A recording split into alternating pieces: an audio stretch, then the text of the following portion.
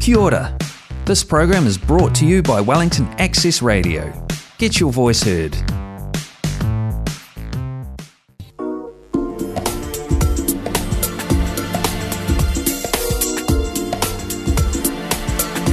Kia ora everyone, and welcome to another week of Community Zone here on 106.1 FM Wellington Access Radio. My name is Simon Howard, and coming up in the next hour we are taking a look at the very best of what's happening on screen and on stage across Punaki. Now I'm very excited because joining me in the studio right now is Imogen Stone from Laser Kiwi and Dream Garden. We're talking multiple shows in one interview. Imogen, kia ora, welcome to Access Radio. Oh, thank you so much for having me. No, it's a pleasure. We'll chat all things Laser Kiwi and Dream Garden in just a second. A little bit later in the hour, around 5:20, 5:25, Waiting opens at Bats Theatre tomorrow, and that's an evocative coming-of-age story celebrating beat poetry delivered with physical grace. Writer and performer Shada Meredith joins me alongside director Amelia Reid Meredith. Then, a little bit later in the hour, the Dock Edge Festival moves into cinemas this week. It opens at the Embassy this Thursday night. Off the Rails is one of the films screening this weekend. It follows two daredevil teenagers in the UK as they seek to find their identities and numb their pain by performing dangerous acts of parkour.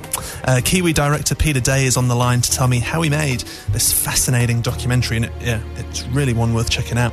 But here, now, on stage in Wellington this weekend, Laser Kiwi are back, and Imogen Stone joins me. Imogen, Laser Kiwi are awesome. I'm a big fan. Thank you. So, you've already converted me. Oh, fabulous. One down. But let's find out more, because this is like the first time I've got to chat to a member of Laser Kiwi on the show. Yeah, it's the first time we've met. It's awesome to be here. So when did Laser Kiwi first get together? Can you remember how that all happened? Oh, definitely, yeah. I mean, the first show of Laser Kiwi, essentially we were going to Canada to tour our street theatre work, and we got offered a spot inside a theatre, and they were like, hey, do you want to do something in here? So we were like, what can we fit inside one suitcase that's going to be really fun? So the beginning of Laser Kiwi was very like hodgepodge kind of show written on an aeroplane. And we just kind of biffed it on stage in true like kind of Laser Kiwi form. And the response was awesome. And we ended up just touring it. So we toured it across Canada that year. We took it back the following year. We took it through Australia. Yeah, we've got probably like a couple hundred shows under our belt of that original show. Wow. Yeah, so it's like surreal sketch circus. So we take concepts, put them all in a row and see what sticks. And it's been a really freeing, fun format for us to like shine and try things. Nice. Yeah. And how do you guys tend to be sort of inspired around the different sketches that you put together in your shows? Do you just sort of get together and rehearse and devise frequently?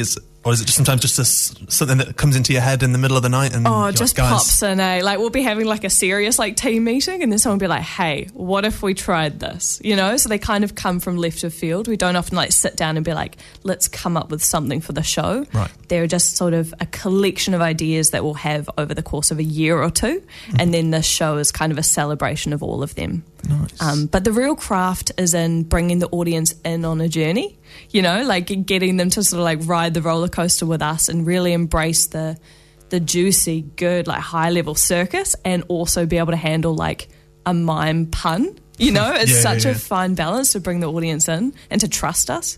Yeah, because the Laser Kiwi show I saw last year in Fringe, that was like, you guys did your bits, but then there was also like an incredible variety of acts, right? From stand-up comedians that were in astronaut outfits, like chefs that were like, there was fire, I think, and knives, and there was just all sorts of different acts. Is that sort of a big part of the show now as well? No, not at all. So that show is called Idiom. Right. Which is essentially like the essence of Laser Kiwi, which is like celebrating variety and quirky comedy and good production value. You know what I mean? Like, it's quite juicy. So Idiom is us bringing other artists of the variety scene into the world with us. Nice. And then so Laser Kiwi Rise of the Olive is myself and Zane and Dig, and it's just a trio show. No way. So it's, the three of us doing some of our best stuff, I reckon. Yeah. So why olives? Rise of the Olive. It's quite a quirky and irreverent title, right? Why are olives getting the title treatment this time around? I think you will. This is going to sound shady, but you will have to come see the show to find out. There is a lot of olive content, and it's actually hard to remember where it originated from. You know, the core idea of the olives. But yeah, if you see the show, you'll see why it's called Rise of the Olive. Is there? Are you all big fans of olives, or is there a little bit of sort of disagreement around? I'm going to be honest, I used to be a really big fan of olives, and now after doing the show a few times, slightly less of a fan. Yeah. Fair. I don't recreationally olive anymore. No. I'm on stage, absolutely. Personally not a huge fan either, but hey, I'm willing to see. They're divisive, aren't they? Yeah, they are, exactly. It's a good title. And I feel like in Wellington, I mean, there's a real rise in circus-style performance at the moment. I know we've got a school for it here now. Do you think that's a major factor why it's, like, I think to Fringe time and there's just more and more circus-style shows? It's really exciting, hey? Like, yeah, I think it's because circus it's so cool, it's so diverse, it attracts such a broad range of people. And the Wellington Circus Hub up in Newtown is just such like a solid community that just grows and grows and grows.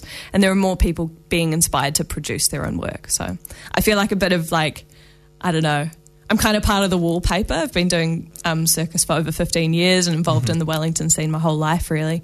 But yeah, I totally agree with you. Every Fringe, there's like more and more circus. Yeah. So yeah, stoked to be part of this community. Yeah, and I mean, circus-style performance, it amazes you, right? It's amazing. But what really takes it to the next level, in my opinion at least, is when there's other elements that go with it, right? When there's maybe storytelling or there's other things that work in sync with it. And I guess that maybe takes us nicely on to Dream Garden. Ooh, yeah. Is that kind of what's going on there? Yeah, Dream Garden is very different to Lazy Kiwi. I think, yeah, I mean, I'm biased, but I think both are really awesome shows, like with a lot of like integrity, like they know what they are. And Dream Garden is so different to Lazy Kiwi. It's for families. It's still circus and comedy, but it's really gentle and it's like an aerial silk duet. So it's myself and the incredible Jackson Cordery.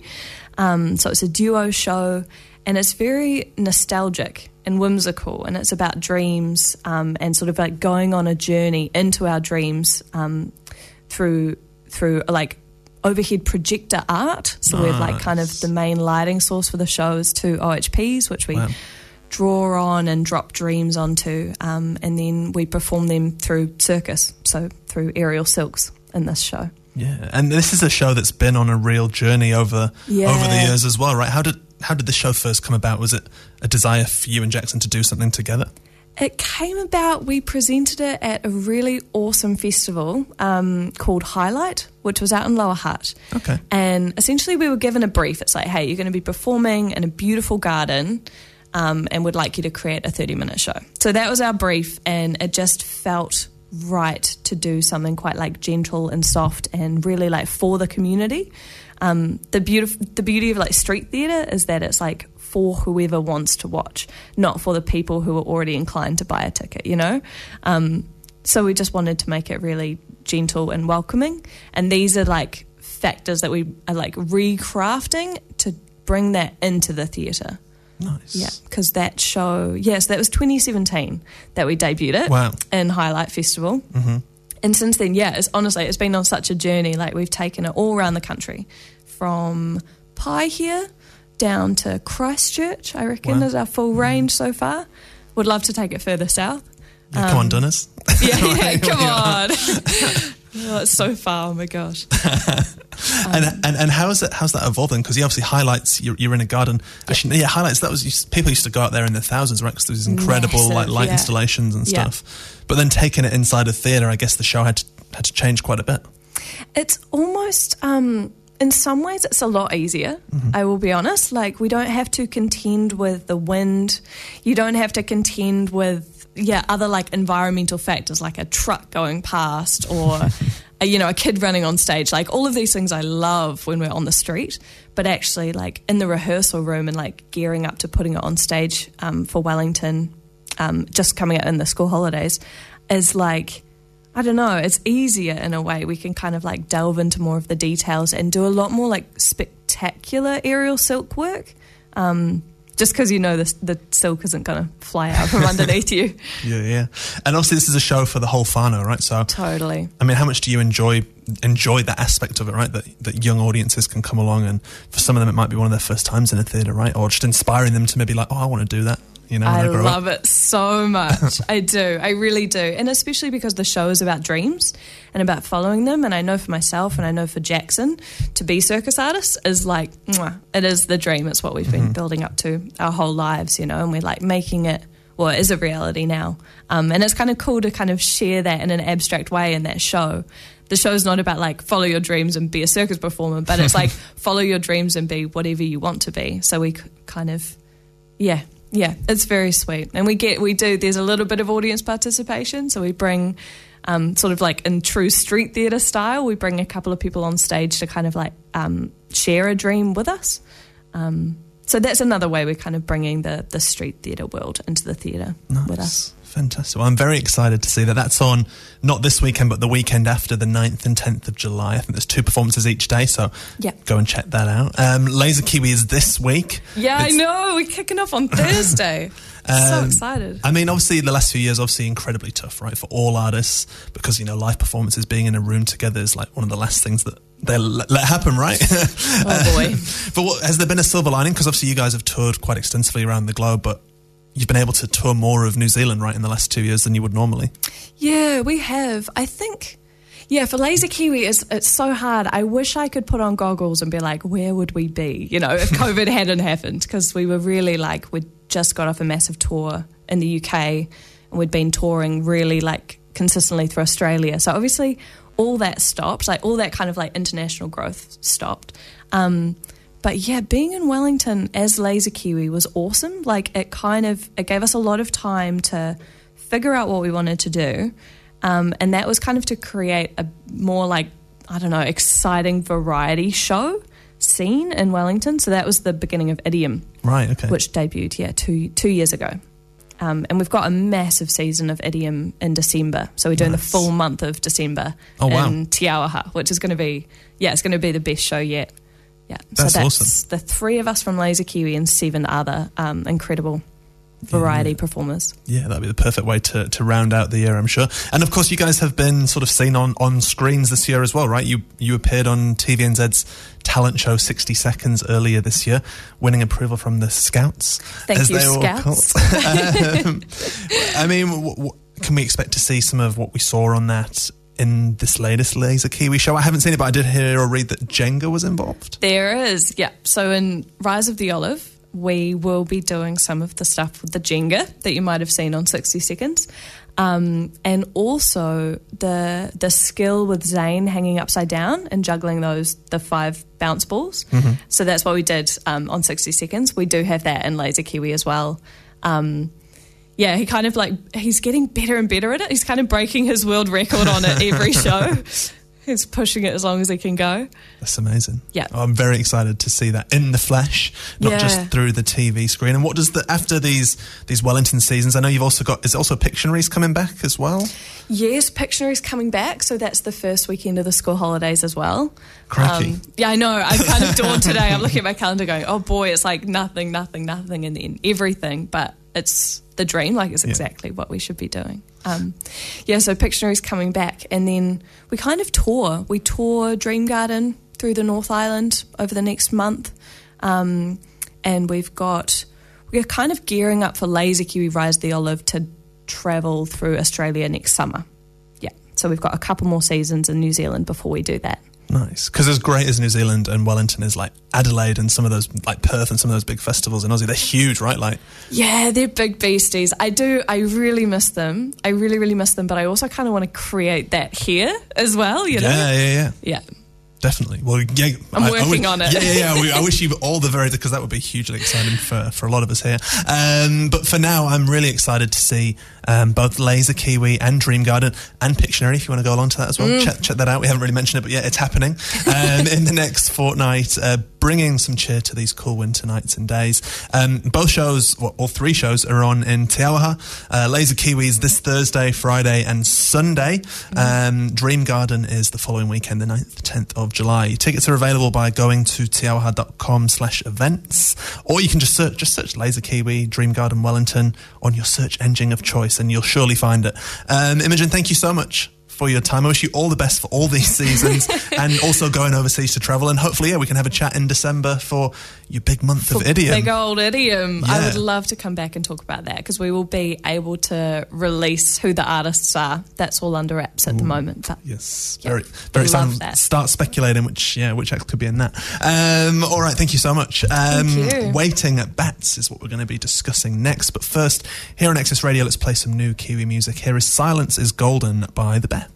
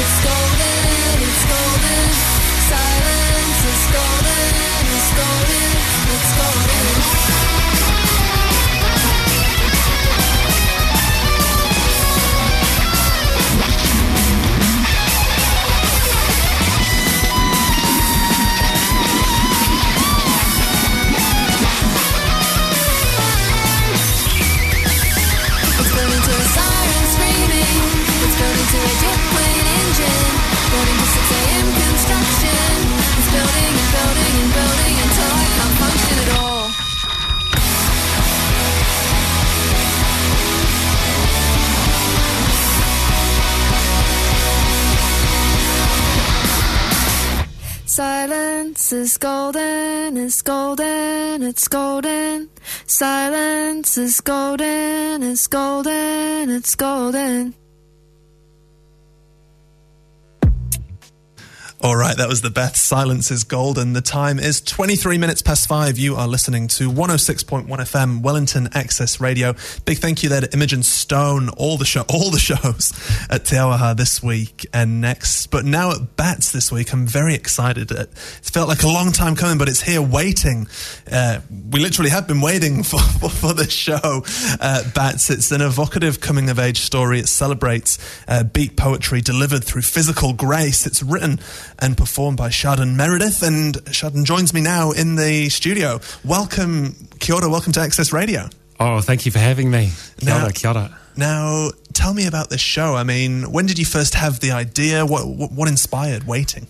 So Waiting's been in production for about going back to 2017, where we were at the Nelson Fringe, and that was the first time that it was performed.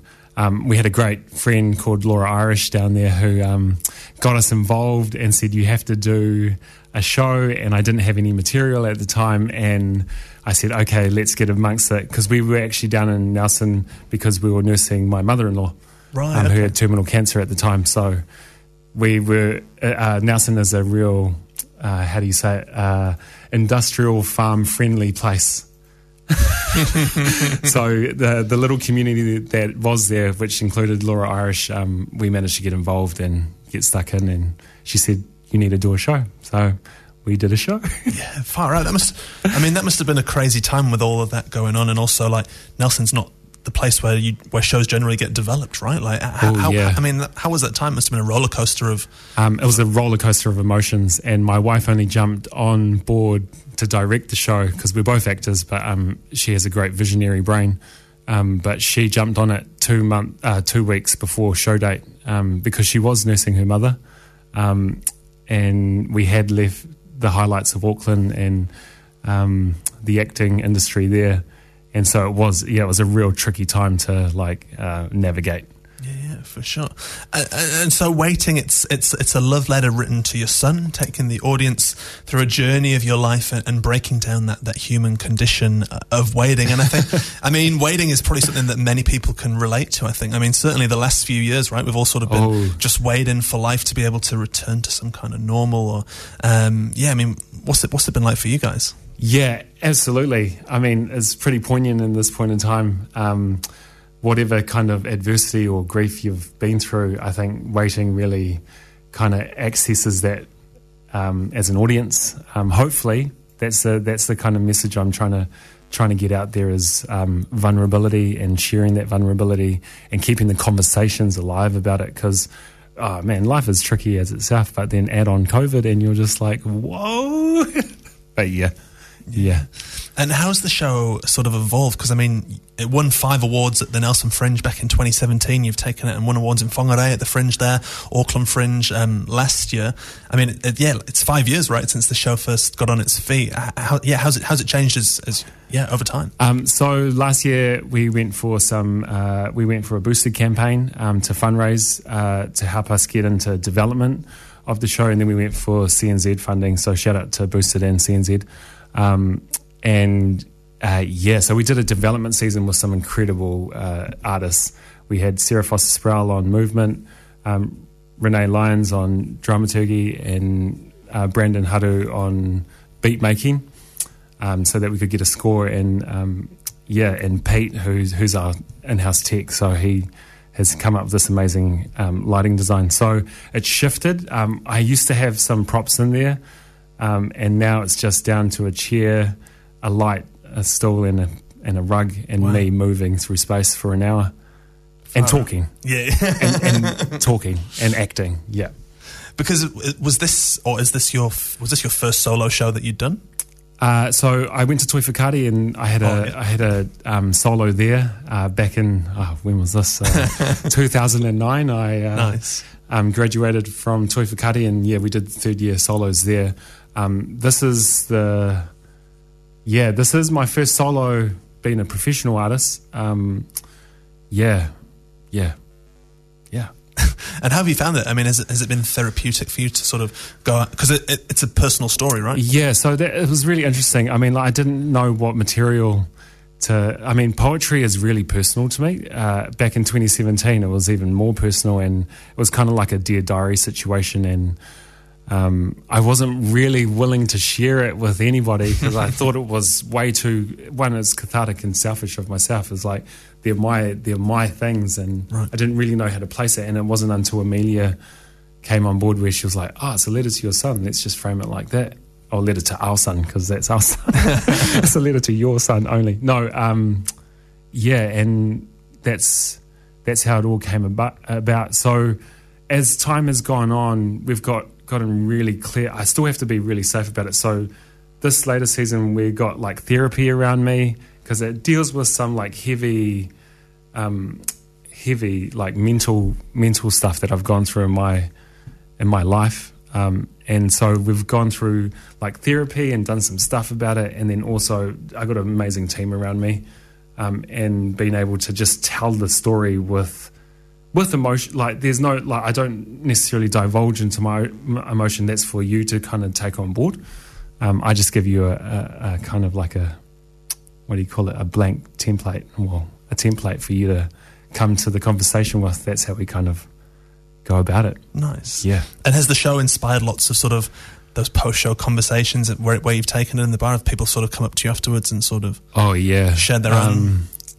The response has been overwhelming. It's the little families that come up to me and just tell me, it's like, oh, your story has like, we've related to it so much that we feel that, and also like we can like dream around what is out there on our own life. I hope like, the conversations are healthy and that we do, move through it with ease, because it can be hard. Yeah, for sure. And I mean, what's the plans for this show now then? Do you have plans to keep it on its feet and present it anywhere else after this Pōneke season? Yeah, absolutely. We pitched at Pans, so we pitched there, and we had a great campaign. Again, like the festivals are backlogged because of COVID. Hopefully it gets like, more legs. We're looking at Q Theatre next year. Wow. So we're in conversations with them, and yeah, as long as we can keep it running, because the conversation is so great around it. I mean, men's vulnerability, mental health. If you're a parent, if you're a child, we all know parents, and we all know like being a son or a daughter, or however you present. But yeah, I hope the conversation keeps going. Yeah, for sure. Yeah. And I mean, I'm trying to think. I can't think of anything else out there in Aotearoa that is like this, right? Like the beat poetry, the solo stuff. I mean, there is some, like, I mean, you've got like Dominic Hoey, he does a bit of like sort of poetry stuff. Shout out to Dominic Hoey. Yeah. Is it kind of in a similar sort of ilk too? It's funny because like, I'm an actor by trade, first and foremost. And I think with like, I take my hat off to like beat poets, because man, that's an incredible art form. It just managed to be like that, like it presents itself as a beat poetry, but like I do have like moments where I'm the actor telling a story and it comes off rhythmically, more like Shakespearean kind of like wordplay, rapping. I love rapping growing up. So that's how it kind of presented itself. But yeah, it's just another way of trying to tell that story of vulnerability, because that is hard to talk about, like, it's just like either it's done around alcohol or it's, done, in a breakdown of somebody's life. So hopefully we can just like, again, make it easy and accessible to talk.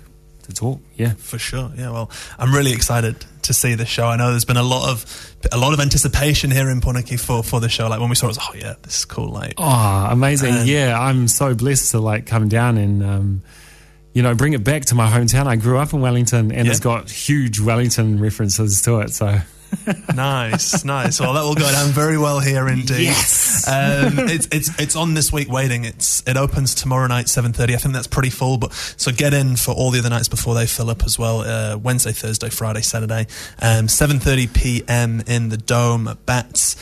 Great to be in Bats as well. Awesome venue, Ave. It's a beautiful venue. Yeah, it's so nice to be back in Bats. I don't think I've actually performed there since its refurbishment. I think I performed there way before that. Yeah, I'm getting old, I think. Shannon, thank you so much for coming onto the show, and break a leg for your open night. Hope it goes really well. Thanks, bro. All right. In a few minutes' time, we're going to be on the line with a film director, Peter Day. He's made this documentary, Off the Rails, about two teenage boys who do parkour stunts in the UK and high-wire urban stunts, and it's all about their sort of mental health and search for an identity. It's really cool, and stay tuned. It's going to be on at the Embassy later this week. But first, some more new Kiwi music here on Access Radio. Here is the Black Seeds with Love and Fire.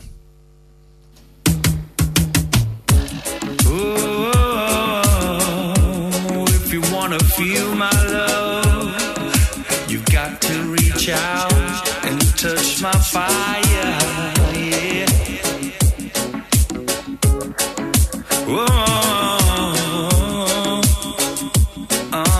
Hit me. If you wanna feel my love, then reach out and touch my fire, 'cause these embers are never gonna cool right down. There's too much heat inside them, sin. If you wanna feel my love, then reach out and touch my fire, 'cause these embers are never gonna cool right down. There's too much heat inside them, sin. If you wanna feel my love, then reach out and touch my fire, 'cause these embers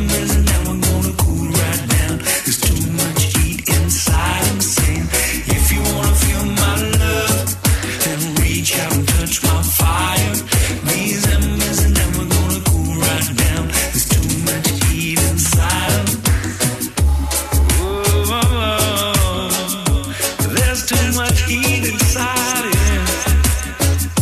Yeah. If you wanna feel my love, my love, my love, you got to reach out, reach inside. Oh, if you wanna feel my love, you got to reach out and touch my fire.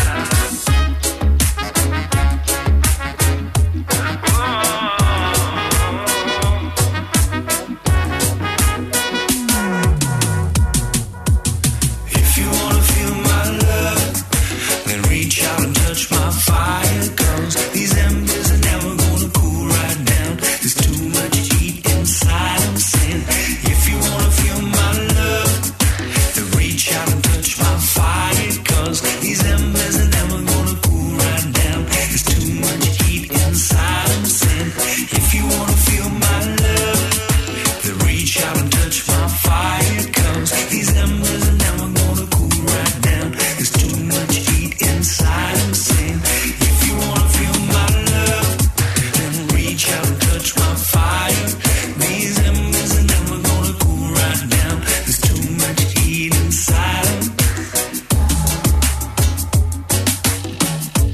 There's too much heat inside. Yeah.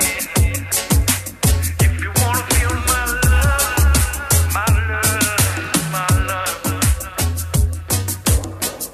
you got to reach out, reach inside.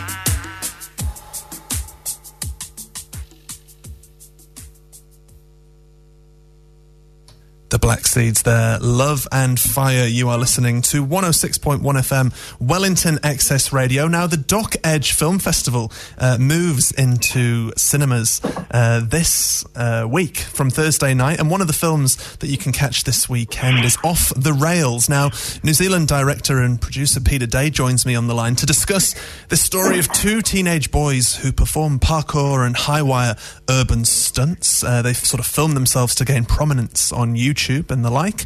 We follow them as they figure out the pitfalls and prospects life has to offer them, learning of stories of broken families, struggling mental health, and the tragic death of a close friend. Peter, welcome to Access Radio. Kia ora. Kia ora. How are you going? Yeah, good, thank you. Now, how did you first hear about these two young teenage boys in the UK? Well, I was living in Britain at the time, and I'd been making films there for a long time. And the BBC, a friend of mine at the BBC, wanted to do films about parkour.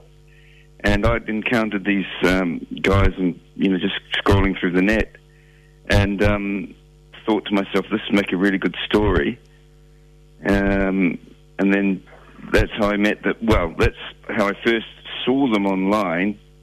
And then the job of meeting them was, I sort of went through Facebook. And initially they didn't want to know about me. So how did you go about gaining their trust? I mean, obviously, you mentioned... Well, I sort of went and saw them, met them in the cafe in Guildford where they lived, and basically an emissary from Brooman sort of vetoed me, I guess.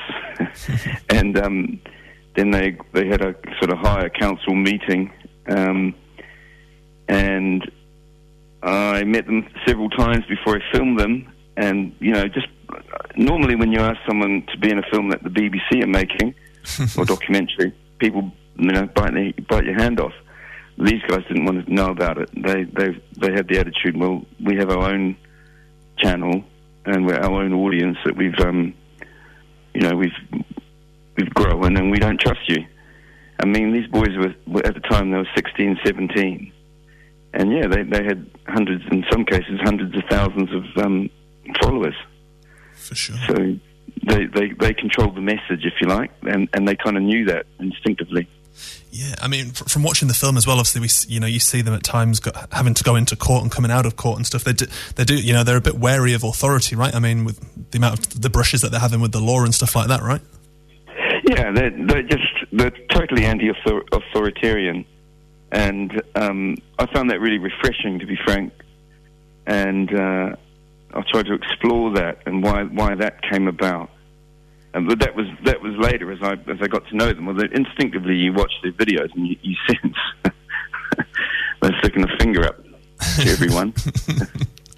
That's it. And I mean, like, the film captures, or you see quite a few examples of the stunts that they're trying to do, and the parkour and climbing up heights. It's at some points, my heart was in my stomach. I was like, oh my goodness, like, I've got a fear of heights. I mean, how was that for you, sort of capturing that or getting that footage and using it in the film? Well, that was actually one of the, sort of ironically, one of the ambitions I had was I too, you don't want to get me in a gondola. I'm terrified of heights. So I'd watch the material on my phone or on my computer screen, and I'd get sweaty palms, and I kept thinking to myself, imagine that on a huge screen in a cinema, and something that we digest privately, we would be sharing publicly in a cinema. And I thought that would be really great. And you could have this almost like the beginning of cinema when people would hide from the train coming towards them on the screen. And I wanted to do that. But of course, to have that ambition and have it actually happen is it's a long way at the initial stages. But that was one of the big motivations. For sure. I mean, how did you film some of those stunts? Or, was it all just footage that they captured themselves, or did you use things like drones? Well, I can't really give you the trade secrets on that. No, seriously, though, I wasn't. Technically, you're not allowed to trespass, and of course, the ethics were carefully worked out. Again, over the years, I'd made films with some difficult people. And you work out what you're allowed to do legally and ethically. And these guys were going to do dangerous things. It didn't matter that I was going to be there. As long as I was in a public place and had all the requisite compliance issues around where I was, I could film them doing naughty things, as they would call it. But generally, I'd instructed them about the stuff I wanted, but they had intuitively grasped how to tell the story in dramatic ways. And again, I try to show that. I try to show them explaining how to each other, as they produce their little films. When I say little, I mean short. And they try to give them really great production values, lots of different camera angles, use of drone, all these things that I was doing, or any film production does. They work out, where they're going to be and what the action's going to be and how to capture it. And they once I explained to them some of the things I needed, they would sort of provide them for me. But most of the time, it's just their stuff. Nice, yeah. Nice. And how long was the journey from first trying to first approaching them right through to when it first got in front of an audience? I mean, how many years was the span? Well, most of the action takes place in 2019. Mm-hmm. And then, of course, we all got locked down, and the world got locked down, and I'd come back to New Zealand. I hadn't been in New Zealand for, working at least for decades. And my producers, one was in Amsterdam and one was in Scotland and the other was in London. And I decided that the whole world's locked down, we've got all these rushes, let's just start making the film. And it wasn't really our intention to start at that time, but we did. Nice. And made the film that way. So I would write notes and direct the film and send the ideas up to Amsterdam, and Rob would cut it and send it back overnight. So it was done like that. So the short answer to that is about 3 years. Yeah, that's an incredible way to make a movie, right? Yeah, but I think that that's how Steven Spielberg did it with Tintin. Yeah. Seriously, it's got better. You can do things remotely now that you could never do, because the software's getting much better. It's not ideal. I mean, you want to be in the room with the editor, but you can do it remotely, which is what we've proved. Nice. And what's been a personal highlight for you when in the whole process of making this movie? I mean, it's had a fantastic reception so far, hasn't it? Yeah, I mean, it won Best Feature Doc at the Doc Edge Festival. That was last week. Yeah. I mean, that was quite incredible. You know, knocked me down with a feather kind of thing. I had no idea. I wasn't dressed right, you know. But it was lovely. And that was a big highlight. But, you know, you don't make these things to win prizes. You make them to get audiences and make people talk about it and try to understand what I'm driving at and the plight of these lads. I think they're really proud of the film, and, you know, they're vulnerable men, you know, they're young men, and they really enjoy it. And it wasn't always that way. Yeah, for sure. And I mean, I think people, you know, getting this in front of young men to watch as well, I think there'll be a lot of people who'll relate to it, and increasingly so after the last few years. I mean, how did Ricky and Aidan find the film the first time you screened it for them? Were you nervous about showing them the final edit?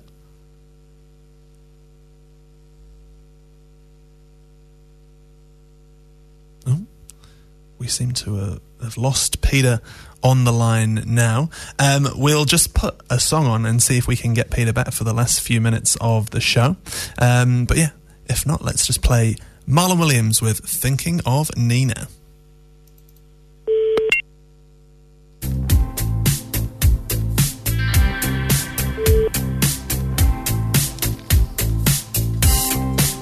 Does she love me? Your real trust is thin on the ground. Would she tell me? Or would that be breaking promises to somebody else?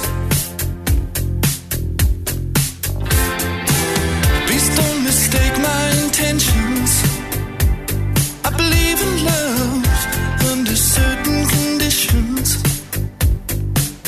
But tonight I'm thinking of Nina. Said she'd meet me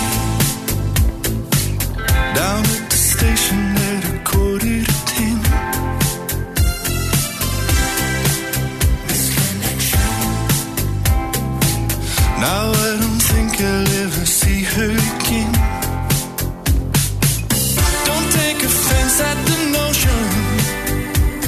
I believe in love. I just have my suspicions. Oh no.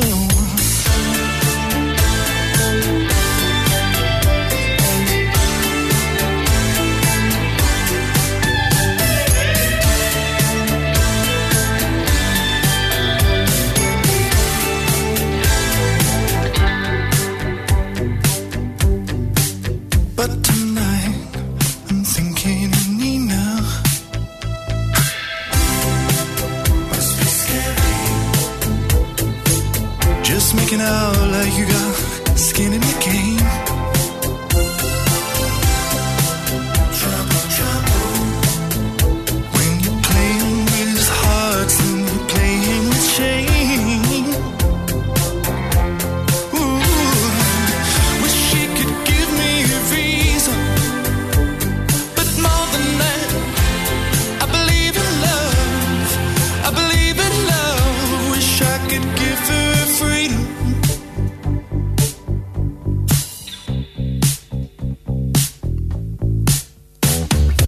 All right, that was a little Marlon Williams interlude, but I'm delighted to say that we've got Peter Day back on the line there. And of course, yeah, Peter, you were just saying how the film has, you know, won awards at the this year's Doc Edge Festival already, and you know, that must have been an incredible honour, right? Yeah, it's a marvellous thing, and it helps the film. There's no question about that.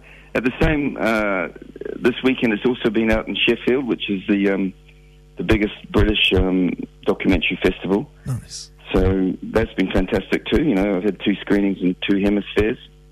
I don't know what the money would be on that happening. Of course, I couldn't be in both places at once, but the Doc Edge guys have been extremely supportive and helpful, and I committed to them first, and so you have to honour that, and they've been fantastic. Nice. And you are going to be here in Wellington this weekend for the screening, is that right, for a Q&A after the screening at the Embassy? Yes, Simon, I will be, yeah, and I'm hoping, people will be down there with their, curly ones.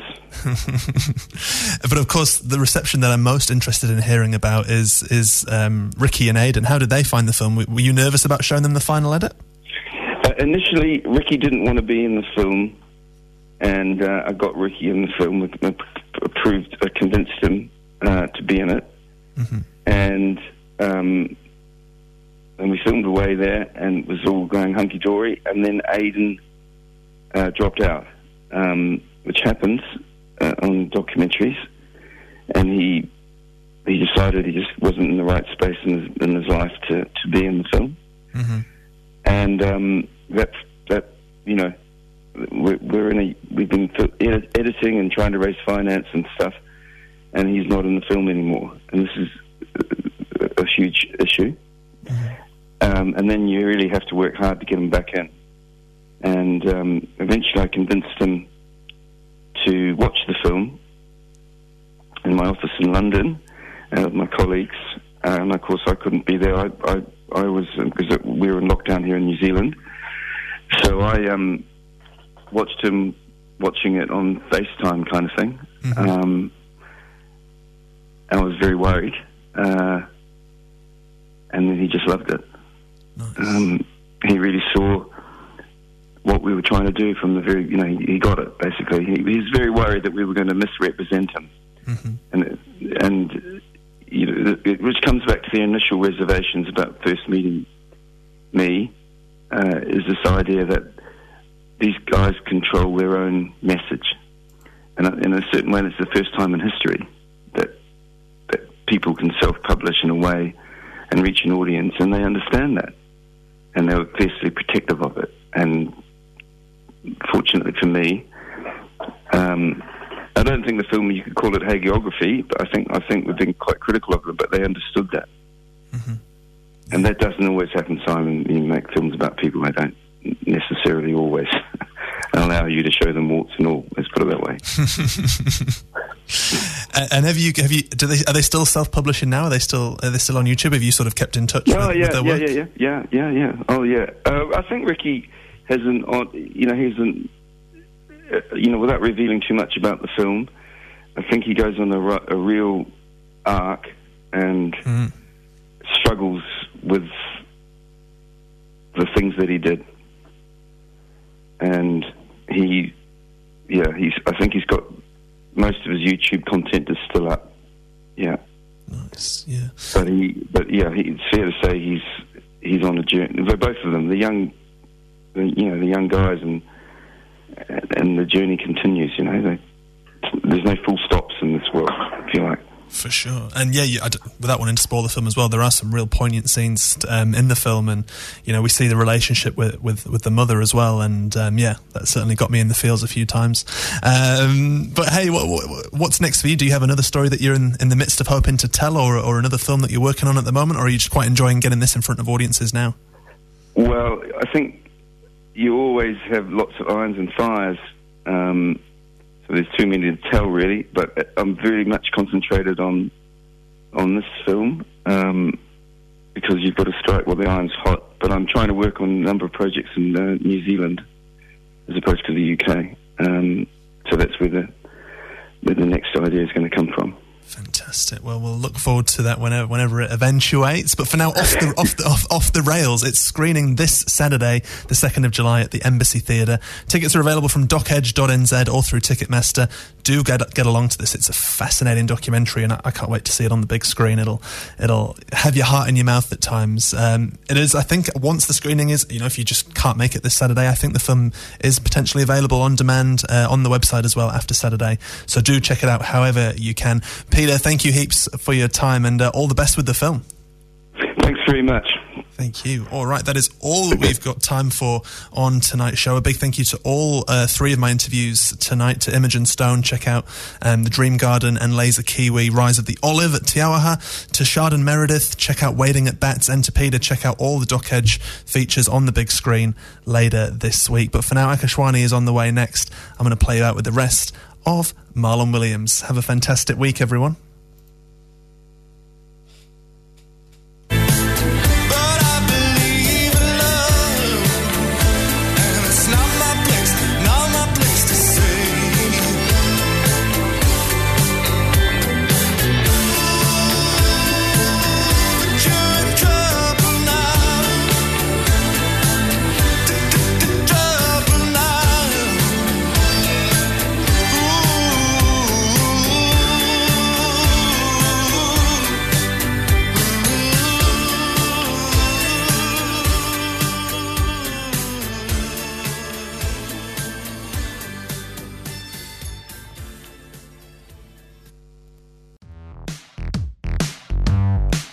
That program was brought to you by Wellington Access Radio. Get your voice heard. Thanks New Zealand On Air for funding accessmedia.nz.